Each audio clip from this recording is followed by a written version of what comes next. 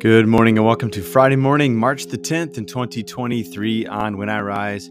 Today we come to the end of Year A, third Sunday in Lent, and on the Friday of the week, we'd like to take a look at the Gospel passage, which comes to us from this week from the Revised Common Lectionary, and this week of the Church's calendar year. And so we find ourselves back in the Gospel of John, John chapter 4, verses 5 through 42. So let me read that passage, provide a couple points for reflection, and then we'll spend our time praying along the theme that we find there.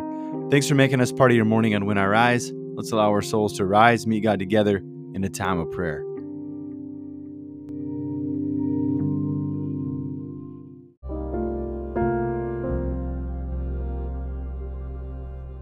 John chapter 4, verses 5 through 42. He came to a Samaritan city called Sychar, which was near the land Jacob had given to his son Joseph. Jacob's well was there. Jesus was tired from his journey, so he sat down at the well. It was about noon. A Samaritan woman came to the well to draw water. Jesus said to her, "Give me some water to drink." His disciples had gone into the city to buy him some food. The Samaritan woman asked, "Why do you, a Jewish man, ask for something to drink from me, a Samaritan woman?" Jesus responded, "If you recognize God's gift and who is saying to you, 'Give me some water to drink,' you would be asking him, and he would give you living water." The woman said to him, "Sir, you don't have a bucket, and the well is deep. Where would you get this living water? You aren't greater than our father Jacob, are you? He gave this well to us, and he drank from it himself, as did his sons and his livestock." Jesus answered, "Everyone who drinks this water will be thirsty again, but whoever drinks from the water that I give will never be thirsty again. The water that I give will become in those who drink it a spring of water that bubbles up into eternal life." The woman said to him, "Sir, give me this water so that I will never be thirsty and will never need to come here to draw water."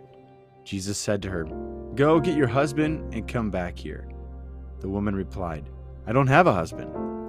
"You are right to say I don't have a husband," Jesus answered. "You have 5 husbands. The man you are with now isn't your husband. You've spoken the truth." The woman said, "Sir, I see that you are a prophet.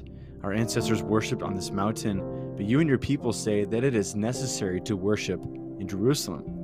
Jesus said to her, "Believe me, woman, the time is coming when you and your people will worship the Father neither on this mountain nor in Jerusalem. You and your people will worship what you don't know. We worship what we know because salvation is from the Jews. But the time is coming and is here when true worshipers will worship in spirit and in truth. The Father looks for those who worship him in this way. God is spirit, and it is necessary to worship God in spirit and truth." The woman said, "I know that the Messiah is coming, the one who is called the Christ. When he comes, he will teach us everything." Jesus said to her, "I am the one who speaks with you." Just then Jesus' disciples arrived and were shocked that he was talking with a woman.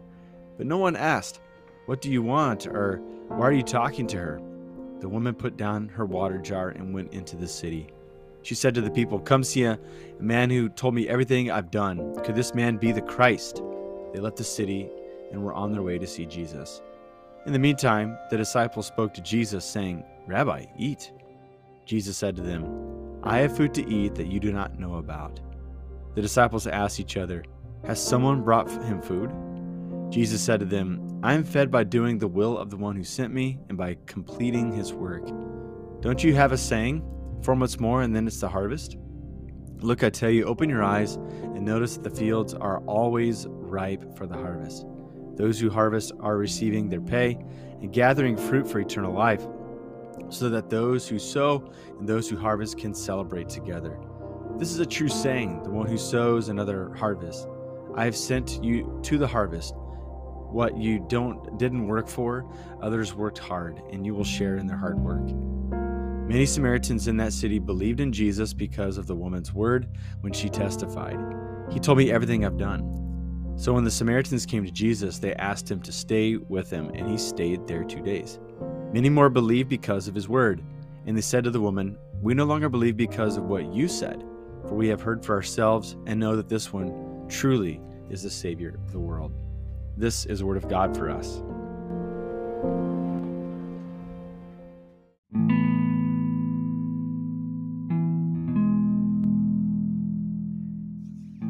All right, so normally the scripture passage only takes a couple of minutes, but that took 4 minutes, 21 seconds. So let me try to cut the explanation and the little lessonette short today. This is obviously a well-known story, and this is worth keeping in context. Remember, John chapter 1, the prologue of John's gospel, he talks about how the word became flesh and dwelt among us, like moved into the neighborhood. And so what I love about the way John organizes his gospel is that he has all of these stories now, like Jesus in the temple, Jesus with Nicodemus, and now Jesus with the woman at the well. And I like how this dovetails with this theme that we have for this week in the Revised Common Lectionary, starting with the water from the rock in Exodus and the 2 Psalms that covered that. And then you've got now Jesus speaking salvation and saving words to a woman around water. And I think what I love about this story the most is how it talks about what Christian identity is going to look like as this movement continues to spread. I think one of the gifts of Christianity is just how diverse we are, that we don't have like a monoculture, that people don't have to become this nationality in order to become Christian, but Christ is truly moving into every zip code. He's moving into every people.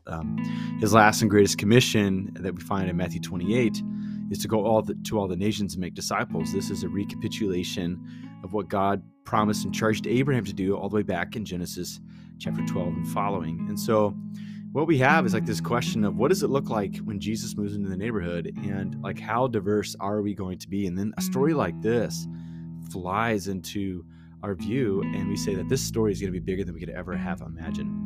I think that's why when John tells his story, he's not just talking about like it being in the very middle of the day around noon, just to kind of give us the setting, and not even just to kind of give that maybe cultural note about why this woman is all by herself at the well instead of traveling with maybe the pack of the other housewives when they would, kind of chatter together on the way to the well and back. But this seems to be, I think, where John's saying, I want the brightest light, like the noonday sun, to shine upon this, because there's so much to see here. And that's why I think we can cut the explanation short here by saying this, like what we see here is a great inclusion within God's story. I mean, she's a Samaritan. Samaritans were those lived-in enemies of the Jews. We see the banter back and forth when they talk about this well that Jacob used and this mountain where he worshiped God. And she says, but you Jews like say that we're going to go to Jerusalem. And then Jesus cuts through them. He's like, it's no longer this mountain. It's going to be no longer that temple. But we're going to worship God in spirit and in truth. And when something is in the category of spirit, there is no border or boundary which contains that one or that thing. Everything has a spirit and has like a substance, right? Everything and everyone. And so what Jesus is saying here is that this movement is truly going to be expressed in so many different ways. And I just love this little thing at the end where all the people from her village go out and meet Jesus, and Jesus stays with them, and a spiritual renewal happens within their town. And they say, not as a put down to this woman, not only do we believe because of your words, but we have seen for ourselves. And there's like this great inclusion. And even these folks, even the ones that we have never would have thought of in the algebra of how Jesus's movement and kingdom would happen, these people are included. And so I just think, once again, if we enter Christianity, it is one of the greatest, perhaps lifelong, bias recovery classes that we could ever have ever been included in. I mean, we just get confronted with our embedded ideologies that prevent us from truly embracing other people. We just come out of the kit only wanting to be with people like us, right? But the more that we lean into the gospel, the more that we understand that it's good news for everyone, that it's good for everyone, not just for us, and it's news for everyone, not just for us, then we truly do transform and change. We do become that global people where we say brother and sister, not just to people who could understand us in English, but we are now brother and sister to those all the way across the globe. Once again, not just globally like for today, but also globally from our past and globally in our future. We're going to be the one body of Christ, which changes who we are today. Each person that we talk to now, we're just confronted with this reality. A part of God lives within them. Therefore, they should be treated with the dignity and the patience that we would ask that they would treat us, because we have the life of God within us. So those things in mind, let's spend some time praying to our God this morning.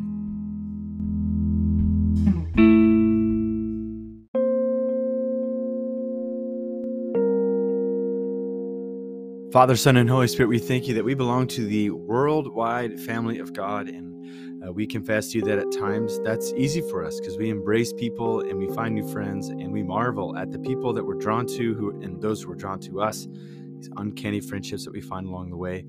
But we also confess to you that at times that we resist the other, people who maybe have a different political ideology or different taste in music, or people who with these habits or those habits that can sometimes get on our nerves. And so, God, we just understand that we're on a journey still and that we need your help and we need the courage to embrace the other. And so today we want to start fresh and new. There's a clean slate. So as we encounter people, either through text or on phone calls, or strangers at gas stations, or coworkers, or people that we attend school with, I pray that you'd remind us that a piece of who you are lives within them, and a piece of your heart lives within us, and we are connected. And because of that, we should honor one another and serve one another, and ultimately love one another. So this day, we know that we need your help for that cause. And so we pray that you pour out your love into our hearts so that we can embrace all others. We ask all these things in Jesus' name.